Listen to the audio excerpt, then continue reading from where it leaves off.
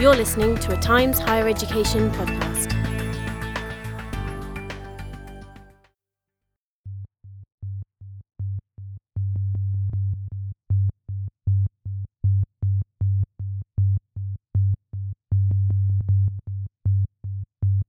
Hello and welcome to the Times Higher Education podcast. I'm your host, Sarah Custer, and for this episode, we're speaking to academics who are also activists.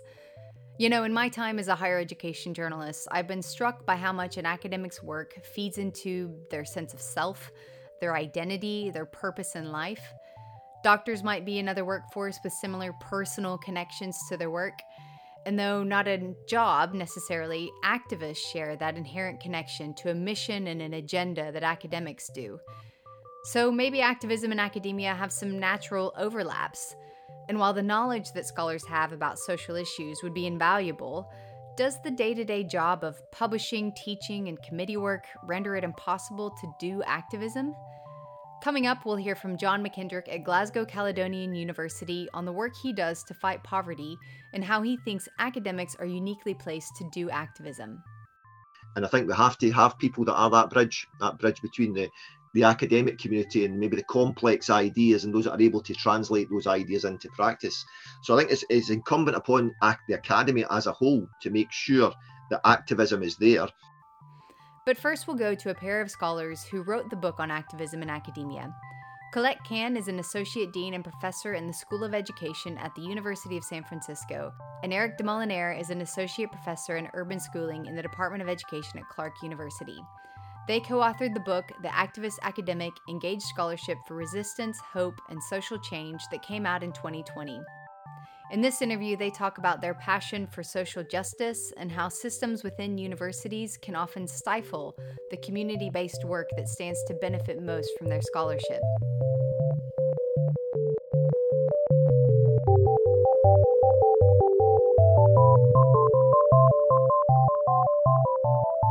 Colette and Eric, thank you so much for joining us on the Times Higher Education podcast today. You guys literally wrote the book about activism in academia, so I'm very pleased to have you on this episode.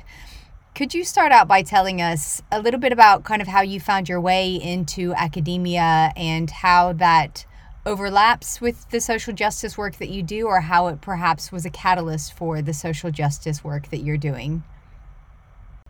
As you are both gesturing to each other to give the other one the floor first. I guess I can start. So I guess I would say I consider myself a reluctant academic. I went to grad school after I was a teacher for several years in the San Francisco Bay Area and a soccer coach, because I was frustrated with what I saw happening in the schools where I was teaching, and started working with some folks to start imagining how could we design and create better schools for students. And so then I went back to grad school with the goal of really learning a lot and trying to figure things out, not to become an academic, but to start a school. And I did that, and I started a school in East Oakland. I only sort of shifted into academia after being actually taken out of a school for social justice when the district started closing all the schools, and it was a pretty rough time. And the politics were really intense, and it was just being a director of a school, a public school in Oakland, was highly political. The state had just taken over the Oakland public schools, so there's a lot of contention there. And part of it is I escaped to academia in a way to be able to speak my truth and not feel like I was always playing the political game that I had to dance between sort of speaking truth, you know, and I got called out because there was some controversy in the neighborhood where we were, where some of the white residents were calling our students, basically because we had a bunch of black and brown students in our neighborhood, they were basically blaming all of the crime on our students. And so I called that out, and then it was just like a huge political battle. And so, you know, I didn't want to not speak out against racism, but I had to, in some ways, watch what I was saying when I was the leader of a school in ways that academia freed me up, at least on some level, or at least when I went into academia. I didn't expect to stay in academia, and so I felt like I was going to use academia. And in part, it was my mentor who wrote the foreword, Marco Okazawa Rey, who basically because in my mindset, I was like the academia is this ivory tower, it's out of touch. And my work is really about how do we create change? How do we create more social, racial justice in our communities? And I felt like, and that was my experience in higher ed previously, was that it was a little bit removed, right? The teacher education programs that I was familiar with in the schools didn't connect with schools, weren't trying to make change. But my mentor, Margot, was like, Eric, you have a mistaken view. Like, one of the things that higher ed does is it gives you a lot of flexibility and freedom with your time, and you can choose how to use that. And so, I took that to heart and sort of tried to figure out a space where I might be able to do work to me that was the core of what I wanted to do, and then get a paycheck from the academy on the side. And so that was a little bit of it, but, it was a little more complicated than that. And the negotiations, the expectations in academia weren't just, even though Margot was right that I, had to be someplace maybe 14 hours a week in terms of teaching and meetings, and I had some shape to how to control the rest of my time, there were other expectations that I had to do with that time. So it wasn't like I could just only work 12 hours at the university and then do activist work. So you were kind of escaping the politics of this local school system that you were working in California, and you probably found yourself in a whole different world of politics and academia, which I want to get into. Colette, you come from a family of educators, correct? So perhaps maybe the shift into academia was a bit more natural for you? I think that the shift into teaching, perhaps, no one in our family was in academia per se, if we want to define that as higher ed. My great-grandmother was a one-room schoolhouse teacher. My grandfather, his brother, his brother's partner, his wife, were all teachers, and my grandfather became an assistant principal. My grandmother was a math teacher. So teaching was something that I think, and then I'm the oldest cousin in the family. And so I think there's something about teaching and what that looks like and what that means and what it should do in the world, particularly when we're talking about among Black families, Black young people. For almost all of them, teaching Black people was what it was about. And that was kind of a path towards liberation. It was a path of liberation. Both of my parents were the first, among the first class of affirmative action folks coming into UCLA Medical School when they were first making a push, and UCLA went around the country identifying folks who were in the sciences. My mom was a chemist and my dad was an engineer, to try and see what it means to, come into the medical field. And so, I don't know if I knew always that I would be an educator, but I was always an educator, whether it was teaching my sister how to read and write, or it was, coaching or working at a camp. They were always young people. And when I had my first, so-called official teaching job, although I certainly worked with unhoused youth in other ways, I taught for maybe a year or so, and then worked with some folks to bring in our first cohort of Black and brown youth into this school, like not just one or two in every grade, but like a cohort of folks. And they were, of course, stunning academically in every way in my heart and mind. And it was a struggle for them because the school expected them to adapt to the school, not that the school would make space for conversations that were critically important, and that also really saw them, right, as, brilliant academic minds. And so when I actually first went to grad school, it was really to try and design a school that was by and for Black people. And, historically, of course, there are Black spaces, but they always lack funding. They lack support politically. The anti-Black racism is as full as white supremacy is. They're tools of each other. And so it touches every aspect. But when I got to graduate school, what I found was that I loved teaching race theory I believe both Eric and I, actually, Eric, I don't remember, got to teach with Pedro Noguera in his race and schooling course. And what I saw in that class were Black and brown undergrads, not all of whom were young people, really find, I don't know, it was like an aha moment, like, it's not me, really understanding race theory and understanding kind of how to make sense of race in the world. That felt liberatory in that moment, right, for them. And so I was hooked.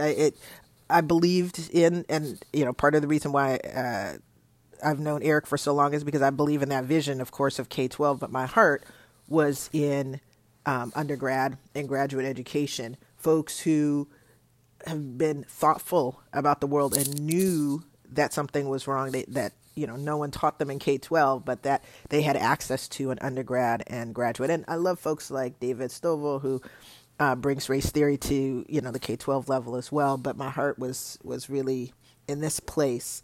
And even now, I get to be involved in a project that we're calling Pop-Up University in San Francisco, working with Black San Francisco adults who would like to learn how to be community activist researchers in their community around anti-Black racism, and watching as they experience, learn about, and think about race theory is like, it's just like it continues to be a gift to be witness to that. And then for them to kind of think about, well, then what do I want to do, right? Like, what action do I want to take in the world? What questions do I have that community activist research could help me understand better? That for me, like, the academy itself can be an activist, righteous space just in the kind of consciousness raising, or I don't know, I don't like that term because it's like people's consciousness was down here and then all of a sudden because of academia got raised up. I'm not saying that, but it's like, understanding and thinking and reflecting on, having time to reflect on the role of race in the world. That's a gift to be. Is it kind of putting some theory behind that, putting some theory behind the action that people are doing on the front line? I think people generate theory as they're living their lives. And so having the opportunity to really, one of my colleagues, Emma Fuentes, in her first year class, she has them write their own homegrown theory, right? And so one student, for example, wrote a theory of driving while Black, and he was like, academia while Black, right? Like, they're living it, they're living their theory, right? They just don't always have time to stop and reflect and name it. And, academia is fond of a lot of things, but if not just getting to name something and put their name on it, and you have to but you have to have time for that, right? So I'm not saying that they were lacking theory and all of a sudden they came to theory, but they now have time to kind of think about and generate and make sense of those experiences, and that's a joyful thing. Correct me if I'm wrong, but did you guys meet in San Francisco? Did you meet at Berkeley? Is that correct? Okay. How did your choice of where you are choosing to work now, or where you chose to begin your academic career with graduate school, how much did that play into perhaps this mission that you have of activism? Is the choice of the institution, is that really important to you in terms of being able to continue to do this work? I think that academia, Tricia Hersey just released a book that's brilliant. I highly recommend it, Rest is Resistance. And in it, she just, this critique of academia as an oppressive institution is just spot on, and for me anyways. It's exactly how I experienced it. I continue to experience it. But there's this irony that it's also a space where, and Eric was talking about this earlier, where you have a lot of control over your time. And for me as a Black single mother, and I've certainly written about it, so I don't need to talk about it here, but I will just say that what academia allowed for me was the opportunity to not be divorced from my family, right? To spend time and be with my daughter as she grew up, and also be teaching race theory, and also have time for myself to kind of think about what it means to be Black in an anti-Black world. It allowed a lot of things, but it, as an institution, it is certainly steeped in its own, version of harm. And so it was also, and continues to be, a really hard place to be. But I would, say that in terms of controlling my time and thinking about being able to, and Remy and Laura wrote about kind of being able to steal away the resources of a very wealthy institution. I mean, institutions have billion-dollar endowments. And so, funding is just really sitting there that you can kind of launder into schools, launder into community centers, launder into spaces that are really struggling. And no one should have to ask for money from an institution that has way too much, right? Jack Halverson talks about, it's not a problem of being unhoused. It's a problem of some people having too much house. And here, I think it's not a fact of schools having too little money. That's not the problem. The problem is these institutions that have so much money and don't want to let go of it and think that they are somehow deserving of it. And then they're going to, if you ask and beg on your knees for it, they'll give you a little bit here and a little bit there. And being in that institution from the very beginning was always about laundering that money. I mean, from the first conversations Eric and I had, we're like, okay, well, there's a grant over here and there's a grant over here and the school needs this. Let's figure out how to mix and match to make that happen. That's always been a part of it. And so I guess to answer your question, academia was, for me, as a Black single mom, it was a place where I could find liberatory spaces to be able to do the things and the work that I needed to do without struggling and suffering, right? That shouldn't be the purpose of my life, right? My ancestors didn't go through what they had to, they bought the ticket, the tickets are, my journey's already paid for, and it's not to suffer.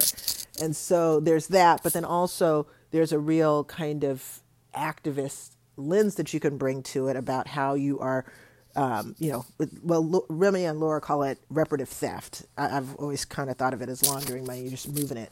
But to make that movement happen in a real way for these institutions with these billion-dollar endowments. Mm-hmm. Eric, what do you think? Eric, what do you think? And you are now on the other coast. So in terms of Clark University, you've made that jump. And Colette, I know you're not at Berkeley anymore, but how was that move and how was that choice to go to Clark?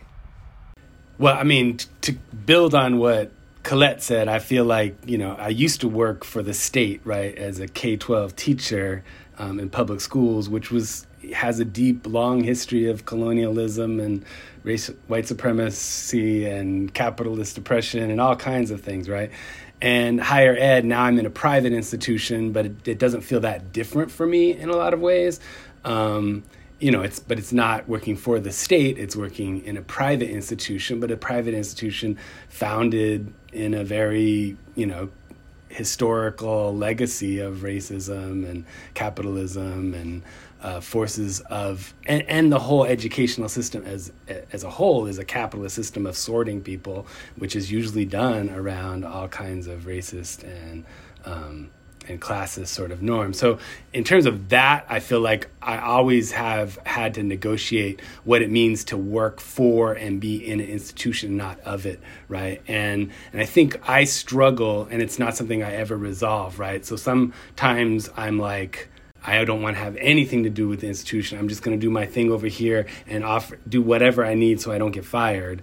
And then other times I'm like, but this institution is bringing harm to some of these young people, so I got to create spaces here that are at least a respite, right? And so then I build a major that I think will provide a safer space for students who feel marginalized in this institution. And then I get caught up in being a director of a program, and now I'm and so I struggle with that sort of balance always. But I think for me, it was also a conscious decision because I came to a point where I had been working in primarily Black and brown K-12 schools as a white man, and recognizing that the work I had to do for racial justice involved really speaking to white people. And so I chose particularly a predominantly white institution that had a voiced commitment to social justice that resides in a predominantly poor, probably the most racially diverse community in Worcester. And so, and yet it's educating teachers to teach in these communities, and 90% of the people going through their MAT program are white. So on one level, I'm working institutionally to try to change the way they approach who gets in and who gets excluded. And while I do that, I'm also, I hope, helping people think about what does it mean to be white in this country, and particularly what does it mean to be a white educator or a white person working on behalf of racial and social justice.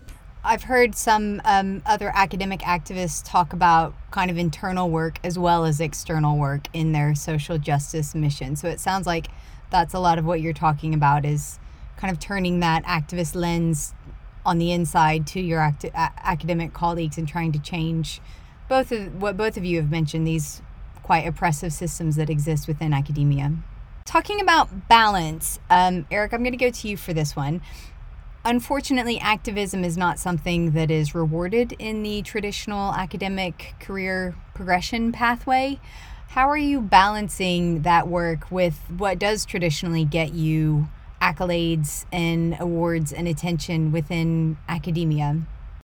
I mean, on one level, I feel like I'm lucky to be at Clark, and that, well, there's problems with it, but I want to frame it. Like I had a friend and colleague who was at a large Research One institution, and when he first started, he was told, he was like, oh, you're one of those kind of academics who wants to do social justice in the community. And he was like, yeah, exactly. She's like, that's not going to work here. And, so I've had colleagues who are explicitly told that. I think at Clark, I sometimes encounter the opposite problem, right? That there's this notion, there's this really white savior mentality here, right? Of Clark has a motto, challenge convention, change the world. So they highlight stuff. I mean, I almost had to end a whole community project I was working on because they wanted to do an article. It was a critical media literacy and film production program that I was doing with young people, and they wanted to do an article about it at Clark. So I said, well, go talk to the youth in the program. They're the ones who do all the work. They make the films. They do it all. So they interview all the young people, and then I read the story, and it's basically like Professor de Molinaire is, going into Maine South and saving these, it's like really horrific. The people I was working with were like, what the hell, Eric? And I was like trying to squash the story. So we modified it a lot. But, so on that front, Clark has, so Clark was not against me doing community-based work, even if they didn't understand it, and even if their epistemological stance was this notion of Clark going into the community and saving it. And they do this. I mean, it's really troubling to even hear the admissions spiel about how Clark tries to recruit students because they are sort of fostering this kind of savior mentality even as they recruit. And so working to try to undermine some of that has been challenging. But on the other level, I've been afforded, I know other institutions struggle, you can't get tenure if you co-author with teachers or community folks or students in high schools and stuff like that. And I haven't had that problem as much here. And maybe that's because I'm not at a sort of high-level Research One institution. Yeah, like you say, in one way, it's helpful that you're at an institution that, even if they do kind of turn this into a marketing slogan, does at least tell themselves that they have this as part of their core mission. And you are perhaps able to leverage that a little bit to go out and actually do that community-based work. Colette, how are you finding it in terms of balancing stuff? And you've mentioned the fact that you're a single mother, so you've got lots of stuff to balance with your academic responsibilities and then your community-based work. It's interesting, this question, and I haven't thought about it enough to really be able to answer, but I know a lot of folks have been pushing back on this notion of balance, and so I haven't thought a lot about it, so I don't want to speak to it, but I just want to name that. I think some of this has to do with where we are in our careers. I think when I was a junior scholar and I was doing my 4-year review and having a conversation with my chair at the time, he was like, essentially you have to have 2 publications in peer-reviewed journals a year, or you need to have a monograph by the time you get to tenure. And at my 4-year review, I probably had in total maybe like 2 chapters and maybe 2 articles, but I should have had 8 peer review. And I hadn't, there's the unwritten word, rules of academia, and so we had literally never had that conversation before. I was in a program with Carrie and Rockmore, which I recommend to everybody, and they were like, have explicit conversations, because there are a lot of assumptions that everyone thinks that and so that explicit conversation made me kind of pause and think. And really what I'd been doing at that previous 4 years, and this is when Eric and I actually started writing about what resulted in the book. I had been working with community organizations. I'd been youth organizations, after school programs, doing a lot of work with students who were wanting to do projects and really asking, like, what does it mean to make a project of a people in a community, right? So like really kind of pushing back against that town gown relationship that Eric is talking about, like the town is the lab for the gown, kind of a thing. And that was really that and living what I hope was like a healthy life with my daughter was, all consuming. And I compared that with, the senior scholar in my department who was chair at the time. And I was like, well, I know for a fact that person is not doing any of that. And that the work that I had been doing, now it was being put in my face as that's not going to count. Just to be clear, you're now behind because no one is really going to be adding that to your, maybe we can put it in service, but there really isn't a place for it in service, because service is coming to meetings or, leading, some policy, something or other that I just couldn't, I don't think really, well, I was going to say I couldn't care less about, but honestly, I don't think anybody could care less about. And so it really felt very much like in conflict, right? And also, when you're working with community organizations, those community organizations are populated by people, just like the institutions are populated by people. And so relationships are built, and relationships don't work on my calendar and time, and relationships don't end when some kind of project that the partnership was working on ends, right? And so there are lots of relationships. You're at the grocery store, you run into somebody. What was going to be like a quick 5-minute in and out is like a 1 hour because you're chatting, right? Like you're just chatting. And so there are just lots of ways that I think the dynamic is set up to be in conflict, very much so, between, so-called activism work, partnerships with other folks to really kind of imagine a liberated future, and the things that the institution has said are important, that you're sitting on these committees, that you're showing up to these meetings, that you're teaching these, whatever, you're publishing in, very particular journals. And so anyway, so I had to shift, but that didn't mean that all of a sudden you tell the folks with whom you're partnered, I'm sorry, I'm not going to be able to continue this because I need to finish these publications real quick.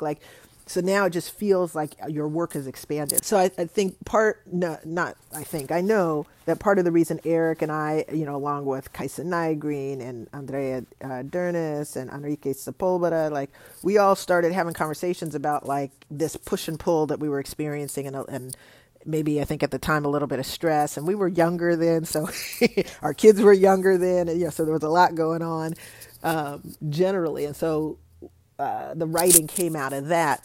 But I think now, as a senior scholar, now that we're both full, it feels a little bit different. Yes, there are things I need to do and places I need to be, and I think I kind of show up half, just half my brain is there, but I'm also thinking about other things, because at the end of the day, I'm like, I know this is important to the people who are here, and I think it's also not that important to the people here. And so there's a redistribution of my energy and a redistribution of my concern in a way that I didn't, advancing in as a senior scholar versus junior scholar, I get to say that doesn't matter, and that power to say that doesn't really matter, or to try and make sure that for junior scholars, I'm going to tell you right now, that doesn't really matter. Let me take care of that. Or, why don't you focus on this? There's redistribution that can happen so that it's not really there. You can't balance something that should never be in the equation in the first place. That meeting about that policy, it shouldn't be in the equation at all, right? If the institution itself was socially and righteously just, then we're not really talking about how to squeeze the most labor out of a human being. right? And so that's what those meetings really are about. It's about like, how do we squeeze more labor and more so that we can have greater profit over here. And that meeting should just never exist. And so now, like it's a silly thing that we're talking about, honestly. And the reason I'm showing up and the reason other people are showing up is to make sure that the conversation, we hope, goes in the right direction so that we're honoring people and their labor. But in the meantime, there are these junior scholars who really need to get tenure. And I get the importance of that, of course, right?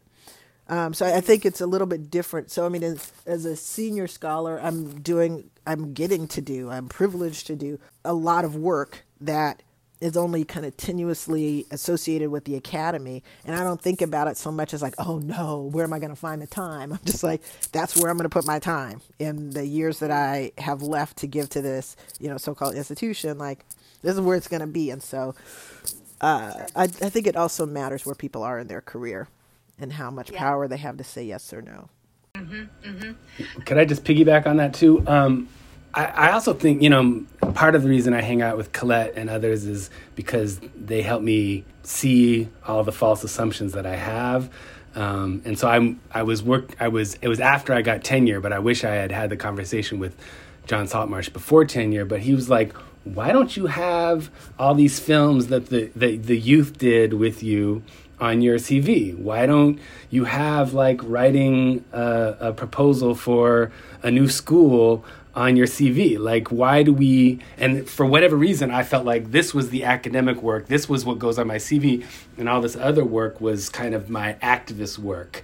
And academic and activism were like these two separate worlds. And I think part of what, and maybe it's what I'm hearing from Colette now, is that there's, I'm going to do this work, and that is going to be my academic work too, right? And we'll find ways to make it reach different audiences. And so, I think about the book that Colette just put out, right? It's a sort of a collection of the work she's been doing with a bunch of folks for a while.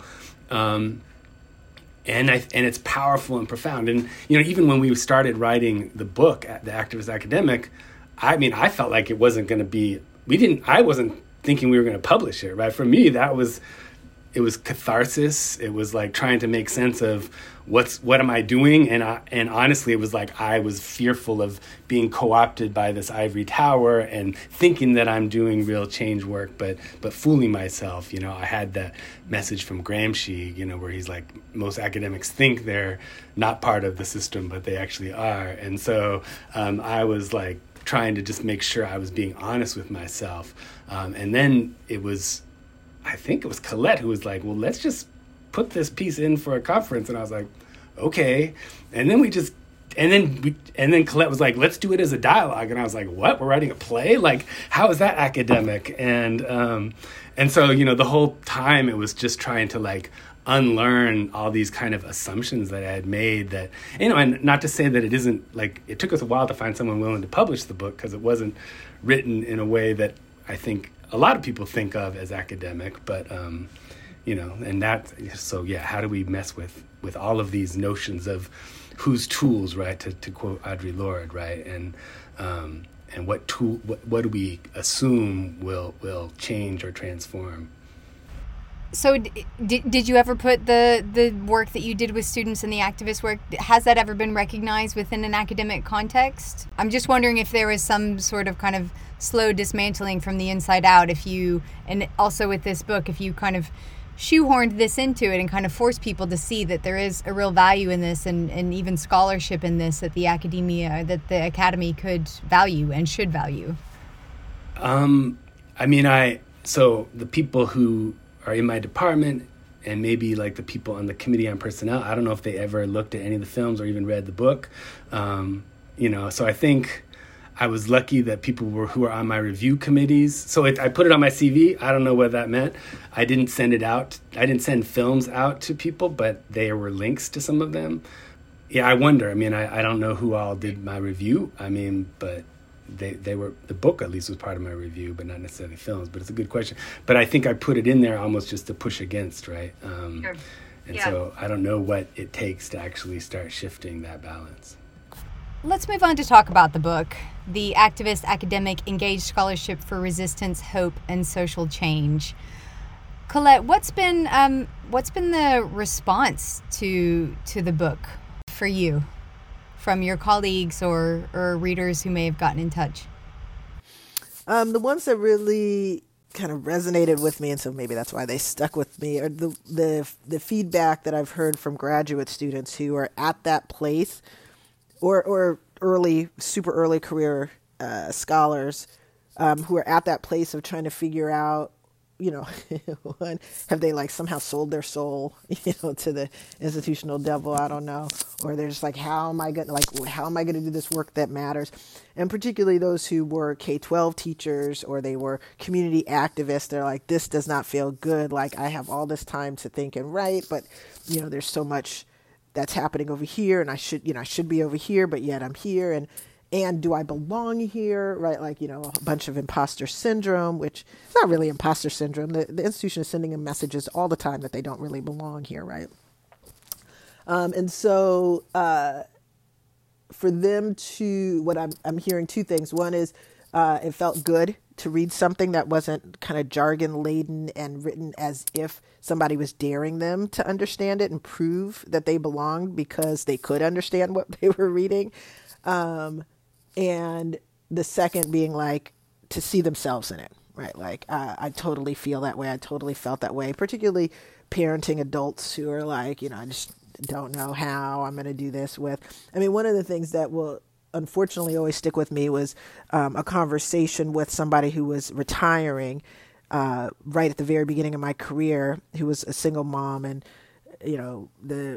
she came over and was like, prepare to only have a couple hours of sleep because that's what it takes to get tenure here. I don't want you to think you're going to get by just because you're a single mom and people are going to take it easy on you. But, you're going to have to put the kids to bed and then be up all night writing. And then, only to find out later that white woman hadn't published anything, had gotten tenure under a different set of, right? But a choice of welcoming was, you don't really belong here and you're going to have to work twice as hard, as if I didn't already know that as a Black person, twice as hard to make it.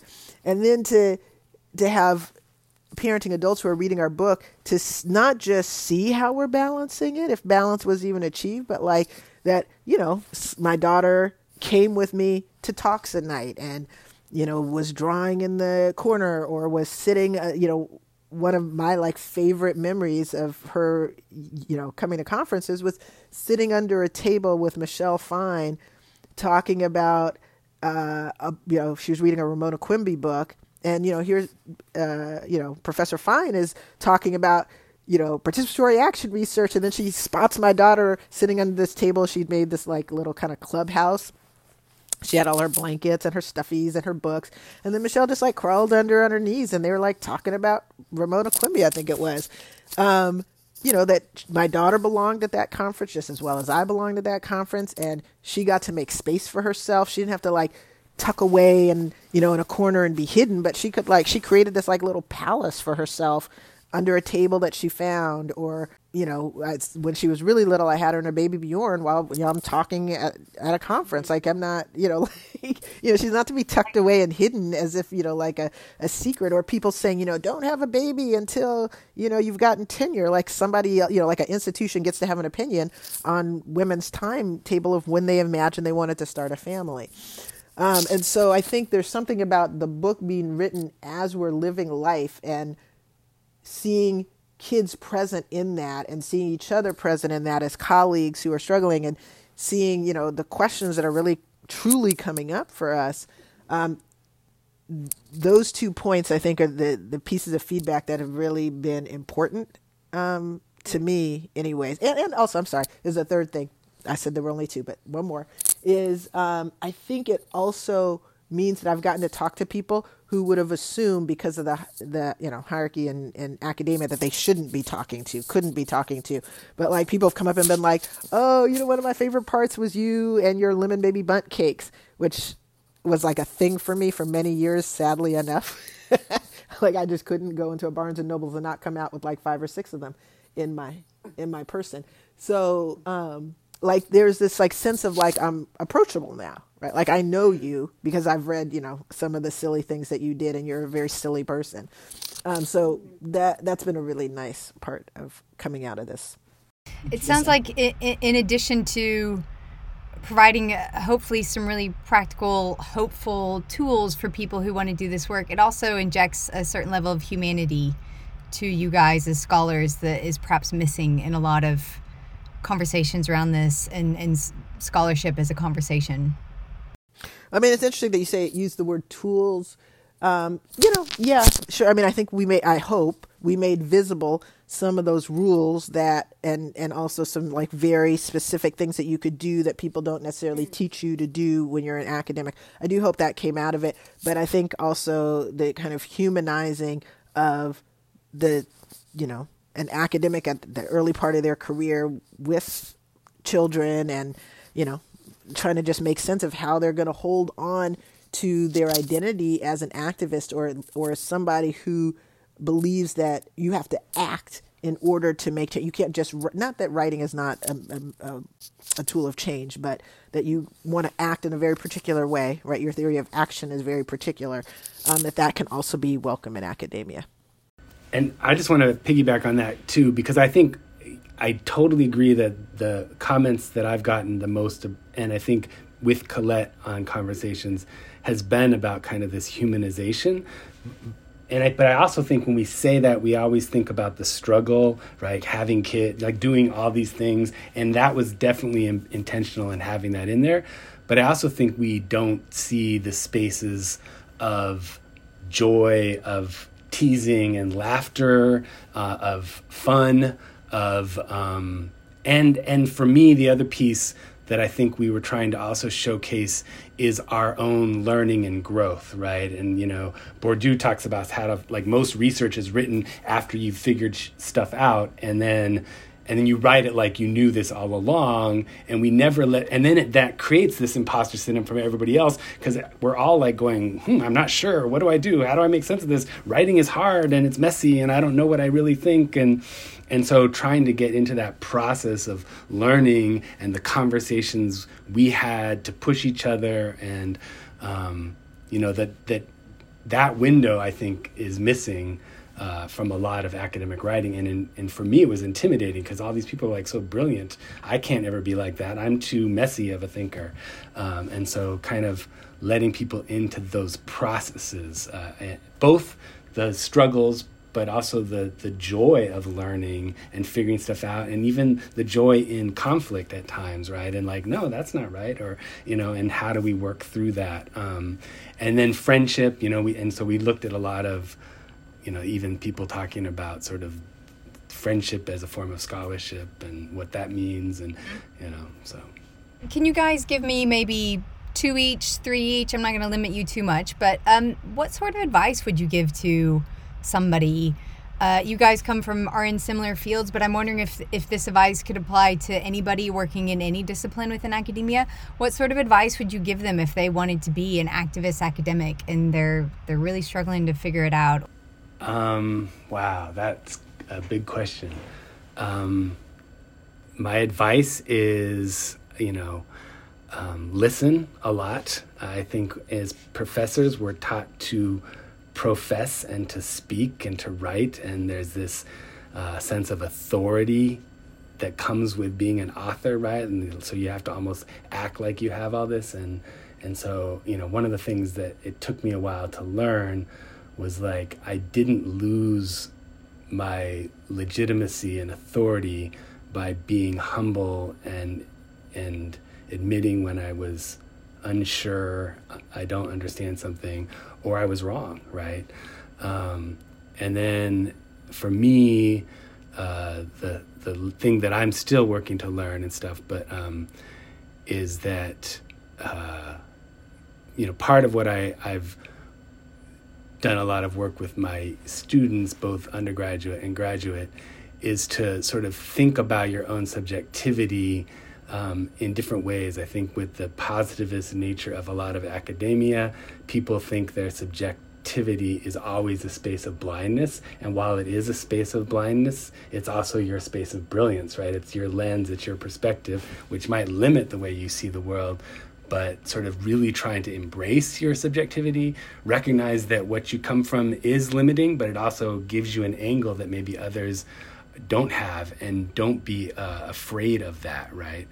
And then I think just the human connections, in the end, what I've come to realize is that all of this work is deeply tied to love. My own entry into social justice was through love, right? I was a teacher of students who were dealing with all kinds of stuff, and because I cared about them, I got involved in their lives, and then that got me involved in all kinds of injustices that were happening. And so, like, think about, that relational component, I think, is huge for me. Yeah, I mean, I think that last part is where I would jump in. I think if I were to to give advice, but I really do not want to, because who am I to give such advice? But let's just say I would. I would say, think about, who do you care about most? Who do you love? Who are you in community with? Who do you want to listen to? For whom do you want the world to change? And, there's this I love everybody and, I care about everybody and, whatever. I care about Black people. I care about my family.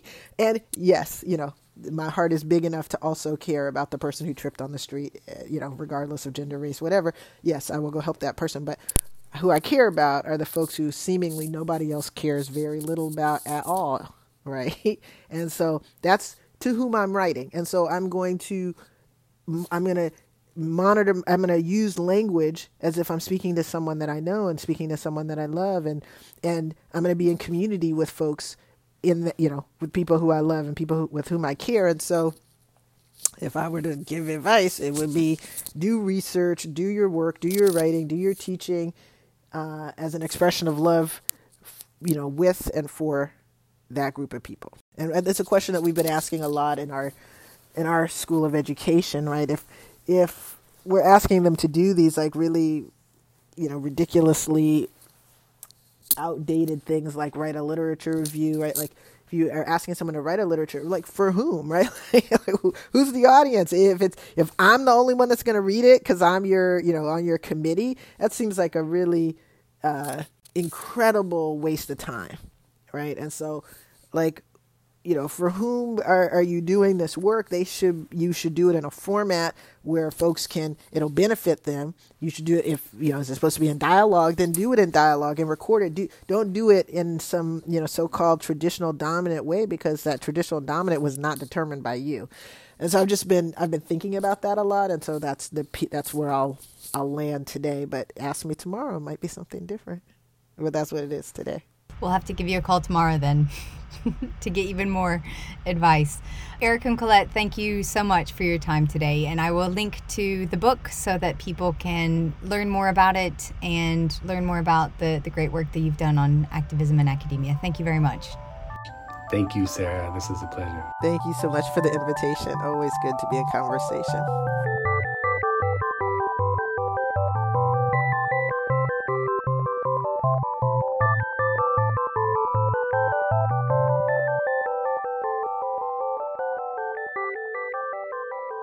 Well, if Colette and Eric are activists who became academics, John McKendrick, a professor in social justice at Glasgow Caledonian, is an academic who became an activist.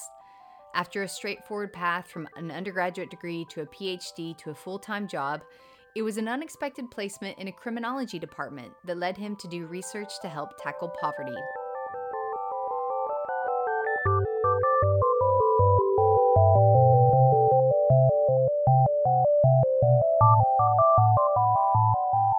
John, thanks so much for joining us on the Times Higher Education podcast today.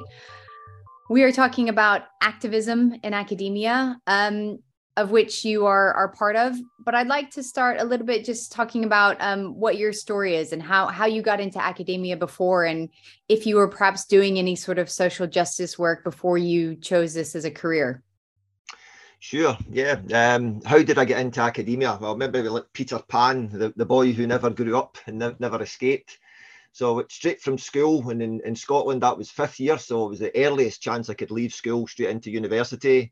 4 years at university, straight into a PhD, finished the PhD, straight into a research job straight into lecture, and so on. Wow. But yeah, I mean, that makes it seem as if it was the grand plan. It was very Yeah, much just a career path that doesn't really exist anymore. But also I think that it might sound a little bit odd, but there's maybe a bit of selfishness to that as well, if I'm honest about it, how it worked out. So, I mean, I became a dad at 19. In the third year of my undergraduate degree, I became a dad. And I think everybody around about me was expecting that once the degree was finished, you'd go straight into a job. But instead, what I went into is 3 years of postgraduate study. So it was 3 years of, just scraping by again. So there was probably a degree of selfishness that I did there, that, that's what I wanted to do. Ultimately, long term, I seen that would open doors. But I think at that stage when I was making those decisions, there was a degree of, no, this is what I want to do. This is what I enjoy. This is what I might be good at. And we'll see how it goes. So a little bit of selfish driven interest there, and no background of social justice work beforehand. Certainly interested in politics, certainly had my views about how the world should be, but I wasn't an activist in terms of belonging to a political party or having a political issue that I was committed to and part of. So what was interest in justice. What was the discipline that you did your PhD in? Geography, and again, there was a kind of driven interest there. When I was starting out looking at school about what I might do, then I considered law. I was interested in legal issues, but I thought if I'm going to spend 4 years as it is in Scotland doing something, I want to do something I enjoy, and I enjoyed geography. And it seemed as good a reason as any why I would do that, as well as the particular type of geography I wanted to do. I was interested in physical geography actually when I went to university. Didn't last long. Very quickly changed that interest, but that was always it was what I wanted to do, what I was interested in.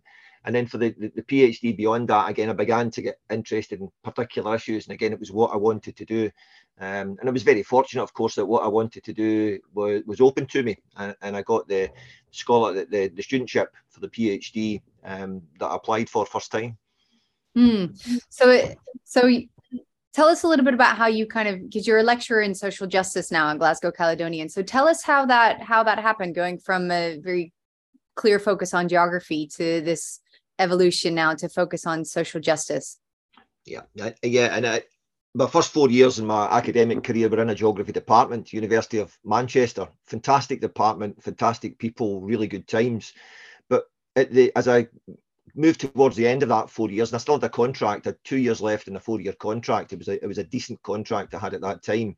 Again, it was family circumstances. I needed a bigger house, if I'm honest about it, and I couldn't afford in the salary I was on to move. So I had to look for something more permanent to give me the security to make that house move, and hopefully with a slightly bigger salary at the time, if I could possibly negotiate that. Wasn't looking to move back to Scotland, really happy in the northwest of England at the time, but the opportunity that arose was one back in Scotland, and that took me back there. But that was in a social sciences department. So I went from a human geographer and absolutely loved all aspects of human geography, and we had a great department that we talked about many different issues, a reading group every week, so you were looking at different aspects of geography, a kind of multidisciplinary seminar series where it was as much about physical geography as it was human. And I moved from that into a social sciences department, had a token geographical contribution. But I kind of liked that, that to me was an opportunity, because I liked the idea then of sharing geography with a broader audience, thinking about the importance of a geographical perspective with a broader range of social scientists.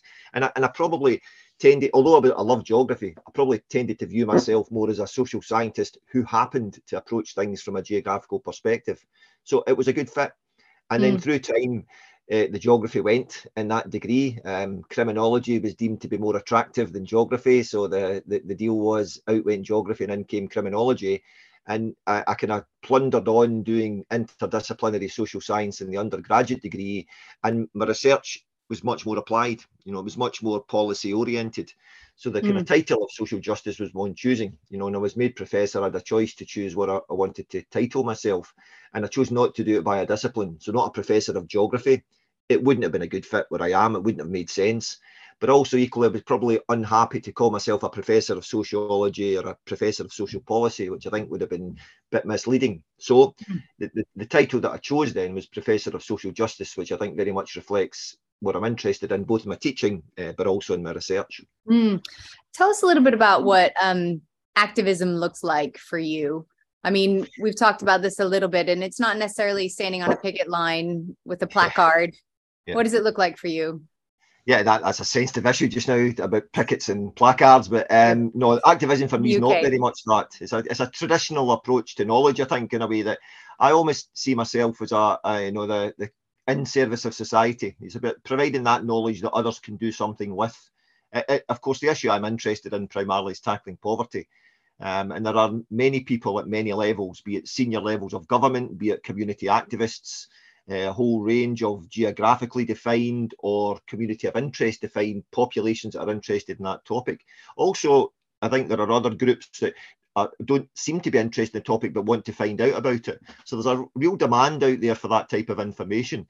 And I kind of believe that my talents are best placed in being that bridge between the academic world, generating the ideas, not all the solutions. That would be incredibly arrogant to think that's the case, but certainly being able to put things in a broader context and those that are making a difference in their day-to-day practice. But sometimes needing that perspective that steps back from their day-to-day practice to understand, others that are interested in it, other perspectives on the problem. So a big part of my work is sharing that knowledge from the academy with a wide range of other groups. And I give an awful lot of presentations, a whole manner of different groups invited to give along and give a keynote presentation. On the kind of diary list just now, there's a housing sector in Scotland coming along to give a keynote on a Saturday morning to the housing sector. The last one I gave was to Cyrenians, an organisation generally committed to tackling homelessness, but a whole range of other social problems, given one to early nurture groups and one local authority that asked me to come along and give a talk to those that are involved in nurturing within education, community education more recently as well. So it's a broad range of groups out there that are interested to find out more about tackling poverty issues, and I'm very happy to be that bridge. But some of the activism, interestingly, is also on the doorstep and looking in. So I'm interested in poverty proofing the university. And I think that, well, primarily what anybody's work that's researching poverty has got to be about is trying to make a difference or supporting those that are making a difference in wider society. I think there's also a lot that we can do to improve our own practice. So I'm also interested in activism within my own institution and within the academy more generally about thinking about issues of access, thinking about the hidden barriers that we inadvertently create for our students and indeed for our staff as well, if we're going to have a more equitable working environment. And there was an example that you shared with me about the free breakfast that the university was extending to students, and you turned that into a research project. Can you tell us a bit about that? Sure. Students and staff, actually, that was approached in our institution. So I got a message on a Saturday morning in November from a friend of mine saying that he was going to turn up at the university for his free breakfast, and I didn't have a clue what he was talking about. Quickly did a search and found out that my university had just announced that it was giving free breakfast from the Monday to students and staff. And I thought, this is for the cost of living crisis that they're saying. Absolutely. So, and we're not the only institution to do that in the UK. There are a number are doing it. More colleges than universities. I think that's interesting. Many universities are doing it, and we're all doing it in different ways. Some of it's 1 day a week, some of it's 2 days a week, some of it's only for students. So a whole different range of practices. But many universities are looking at this idea of to ameliorate cost of living issues, not to solve them, but to ameliorate them. Perhaps giving a free breakfast is a good contribution. So my university makes this announcement. I hadn't heard anything about it. On the Saturday, having received that email from a friend, I pinged a note to one of the pro-vice chancellors and saying, are we evaluating this? He said, no, but it's an interesting idea. Would you be interested? And, over the next couple of days, I put together a firm proposal. He was delighted because that way, we would have some intelligence, not just a nice idea, but is it an effective idea? Is it doing what we wanted to do? Is it reaching those that we want to reach? What's the wider impacts of it? And I was also fortunate, I have to say a little bit fortunate that the time that this was happening, I also run a work placement module. So students, as part of their degree studies in social science, can elect in the third year to come and join my research unit and be researchers for a trimester.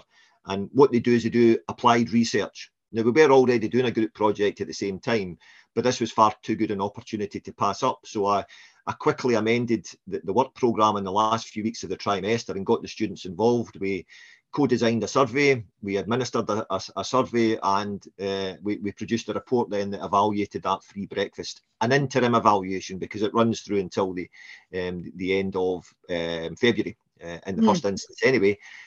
So we use the skills that we have then to look at our own practice and think about, is that something that's effective? And it was a good bit of work for the students to be involved in. And so it's that kind of internal looking at your own doorstep, as you called it, to really address this wider issue of poverty. But it's also being quite agile and responsive within your research and being able to shift that with your students and your working group. You're right, and that module, actually, the one that I run it twice a year, I run it every trimester, so the students get the chance to do it twice a year, and it's one of the things that we're able to do. We're able to be very agile. We're able to shift that resource if a need arises and be responsive. And even with my research unit, we have a 1 day a week post we give. And some might see this as casualisation. We thought about it and see it as not casualisation, because this 1 day a week post is pitched at somebody that's pre-PhD. So we see it as a research development opportunity. We give somebody that's thinking about a research career but is not quite sure if that's what they want to do, a chance to experience a research unit for a year. What we originally conceived the post would be for the students that are doing a master's degree. So rather than them flip burgers at McDonald's, we'd give them the opportunity of working in a research unit to supplement their income. And that resource also means that we can be very agile over the course of the year, and have done. And sometimes that involves, pro bono work, where we, an small organisation asks us, like, can you help us out here with this information? And I can throw my time and the time of the research staff to provide that output that helps them in their work. So, for example, just one other example that coming up shortly, we'll direct some time to support some work in the city of Glasgow that are looking at single parents' access to higher education and further education. So that will be a little bit of research that's going on. It's part of a bigger anti-poverty project in the city. But I said, look, do we know what others have said? Do we know what others have researched on the issue? And they're saying, well, no, we haven't done that review. I say, well, okay, let me see if I can get some resource that can provide that summary. I'm doing a rapid literature review, so we've got an evidence base to at least know what's happening elsewhere regarding single parents' access to further and higher education. So it's just one example how we can be nimble. And we see ourselves as, but that's been responsive. That it's interesting because you're not always leading the agenda. You're responsive to somebody else's agenda. So it's a particular type of approach to your work. Perhaps not effective. Some might see that as actually not a good bit of career planning. You're better taking control of you want and putting together that agenda that takes you somewhere where you need to be. But I suppose I'm much more responsive, and I'm happy to do that. I see that the skills and the time of the unit can work in the service of a wider client group out there. And also that responsive approach kind of takes a bigger picture approach to these quite big issues that you're focusing: poverty, food insecurity. It all feeds into each other, and you're working with such a huge range of groups, NGOs, organizations, government at like the local and national level. Whenever you're thinking about this work, are there any specific aims that you think about, either on a macro level with a specific research project or on bigger stuff? Obviously, eradicating poverty is impossible for one person to do, but are there any specific aims that you're kind of reaching for and that you'll think that you've succeeded in your activism if X happens? Eradicating poverty is impossible. My goodness, such a pessimistic view. I'm sorry. I meant impossible for one person to do. I don't think it's impossible for humanity. Excellent recovery, sir. Excellent recovery. Here in Scotland, we've got that 2030 commitment where we have by legislation in 2017 committed to eradicate child poverty in Scotland. Now, have I got a bigger goal then? And I think one of the goals that we have is trying to work towards achieving that ambition, and it's a proper collective effort. It's bringing together academics with the leading organisations in tackling poverty in Scotland, and civil servants and all manner of other public bodies, Public Health Scotland, local health boards, the Improvement Service, all of them working towards that goal. So I think a goal that I have is making a contribution towards that national effort of eradicating, as defined in the legislation, child poverty by 2030. That's certainly a goal. But also a goal I've got is trying to develop that next generation talent. I'm acutely aware that, you know, I'm getting older, and I think as you've spent a lot of time on Zoom and Teams in the last few years, you look at yourself much more than you ever done that. I'm getting, you know, I can see lines that I never knew existed beforehand. And I want the next generation of anti-poverty academics to be given the chance for their talents to flourish. And that's why we do the research development post. That's why we've done it for a few years. That's why we have a work placement module at undergraduate level. That's why that when we're talking to organisations, we're demonstrating to them the importance of research and providing opportunities for others to get involved in research. So I think a definite goal that I've got is to be replaced, you know, have somebody else that's going to continue to do that type of work that myself and Stephen Sinclair, the co-director, are currently doing just now. The time's running out, you know, in terms of an academic career. I've maybe got 15 more years of this to go.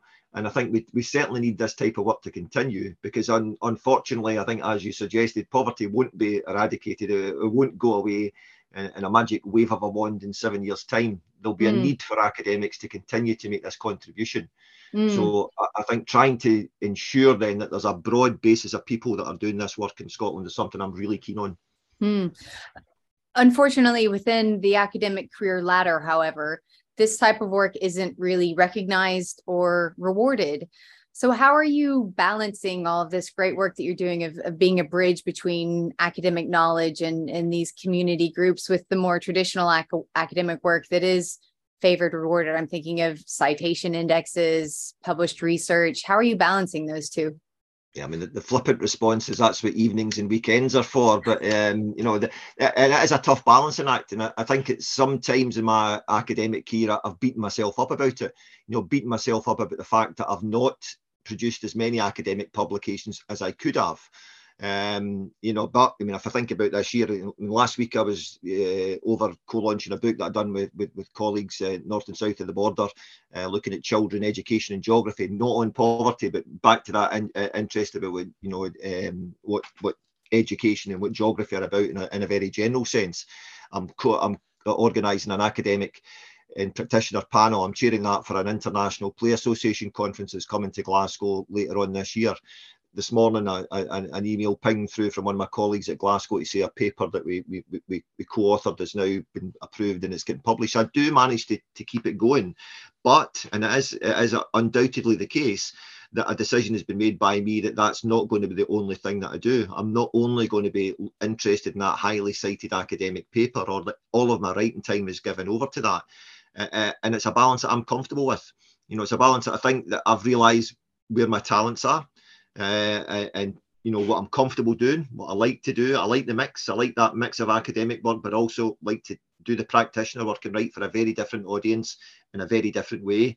And I like to make those contributions to policy debates.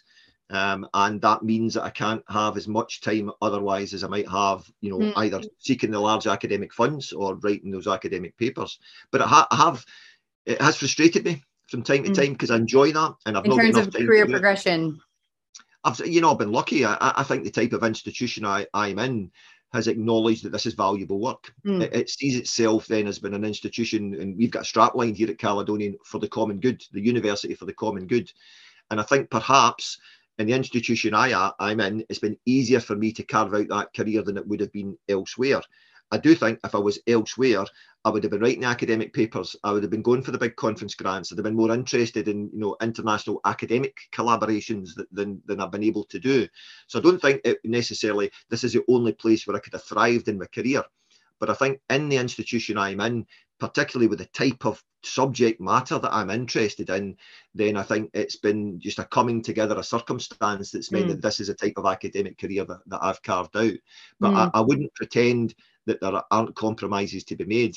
I wouldn't pretend that it's meant that you've not been able to do everything that you could have done in terms of academic and advancing ideas. And that has been something of frustration for me, if I'm honest. Another aspect of this that is another kind of competing interest of your time is parenting and having a family, which will be something else that a lot of perhaps potential academic activists are having to balance. Where does that play in, and how are you able to work that in? Sure, and grandparenting. I'm fortunate enough to have 2 grandchildren as well now, a 6-year-old and a 4-year-old. Wow. It's difficult. there's no use pretending about it. I probably I've not spent as much time with my kids as I could have. Like anything, if you spend a lot of time in work, it gives you less time to do other aspects. I mean, you probably need to ask my kids for the honest opinion in that. I would argue the case that I'm a good dad. They might see things differently.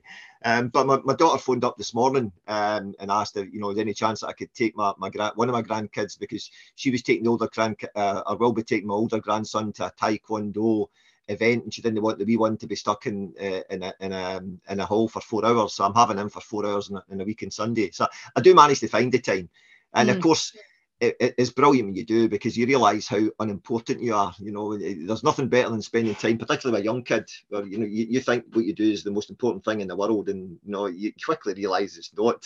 And there's no interest whatsoever in your job. I love that. I love being put in my place. Or my youngest daughter, who we were on at a careers night last night over at our school, and an information night about subject choices, and then a careers night beyond that. I mean, she is adamant, absolutely adamant, that she will not be doing a job sitting at a computer, which is both what her mum and dad do. So while I will, maybe say, this parent's fantastic and it's great and I'm a great parent, maybe the fact my youngest daughter says, I don't want to be like my dad, I don't want to be like my mum, that maybe tells a different story.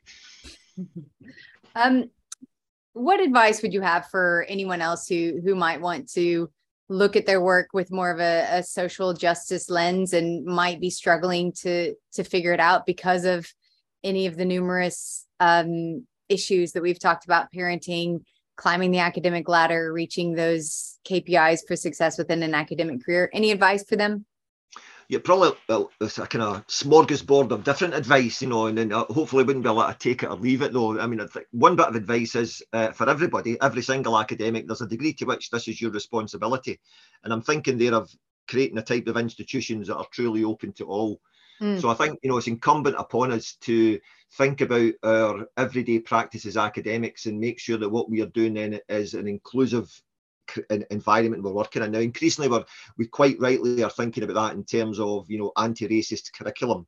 I think we've also got to think of that in terms of economic inequalities and access as well. And if I'm honest, I don't think we've done that well enough. I think we've made a lot of assumptions about access to university, and I think we need to be much more self-aware of the inadvertent barriers we create. And I think we've got to change that. I think we need to truly make our institutions much more accessible places than they currently are. So one response to that question is you've got to do better, or at least you've got to be scrutinise your own practice and make sure that you are doing right for all the possible candidates that they could encounter your work. But thinking about research, maybe yes, maybe no. If it's not for everybody, and not everybody's got the skill set, I think, where activism is something that's right for them. It might be the subject matter doesn't really lend itself to it in terms of what you're interested in. It might be, even if the subject matter it lends itself to activism, it might be that your particular interest and skill set don't lead themselves to making an activist contribution in that field. And again, that's fine. I do think if you're interested in social issues, though, to me, I think you have to be thinking about activism to some degree. You have to think about how what you're generating could be used. Now, that might be somebody else does it on your behalf. It might be that you're interested in working with the ideas, but somebody like me is that bridge, and that's okay. But I think we still have to make sure that happens. And I think we have to have people that are that bridge between the academic community and maybe the complex ideas, and those that are able to translate those ideas into practice. So I think it's incumbent upon the academy as a whole to make sure that activism is there. But for individual academics, I think you need to know yourself and know what you want. And it's going to be easier for some people in some institutions. And part of that might be finding yourself in the right place that suits your talents. I think it's much easier to be an activist in the type of institution that I'm in that's got a very clear sense of itself about what it wants to be, perhaps less so than an institution that's aspiring to be a world-class research institution. And the activism in there would be a very different thing. Or certainly it would have a very different fit with the university's mission compared to what I am. So I think, I want everybody to be uncomfortable in terms of reflecting on their own practice, but in terms of their own research, find your feet, know yourself, know what your talents are. But collectively as an academy, we must make sure that we have activism with the knowledge that we're generating. John, thank you very much for that and for your time today. Thanks very much, Sarah. It's been lovely talking to you.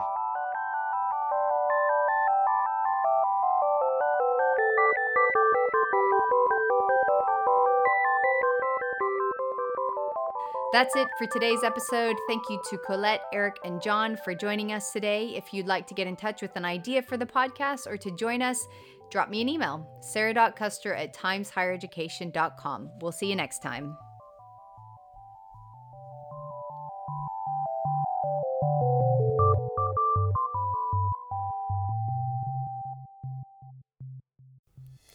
You're listening to a Times Higher Education podcast.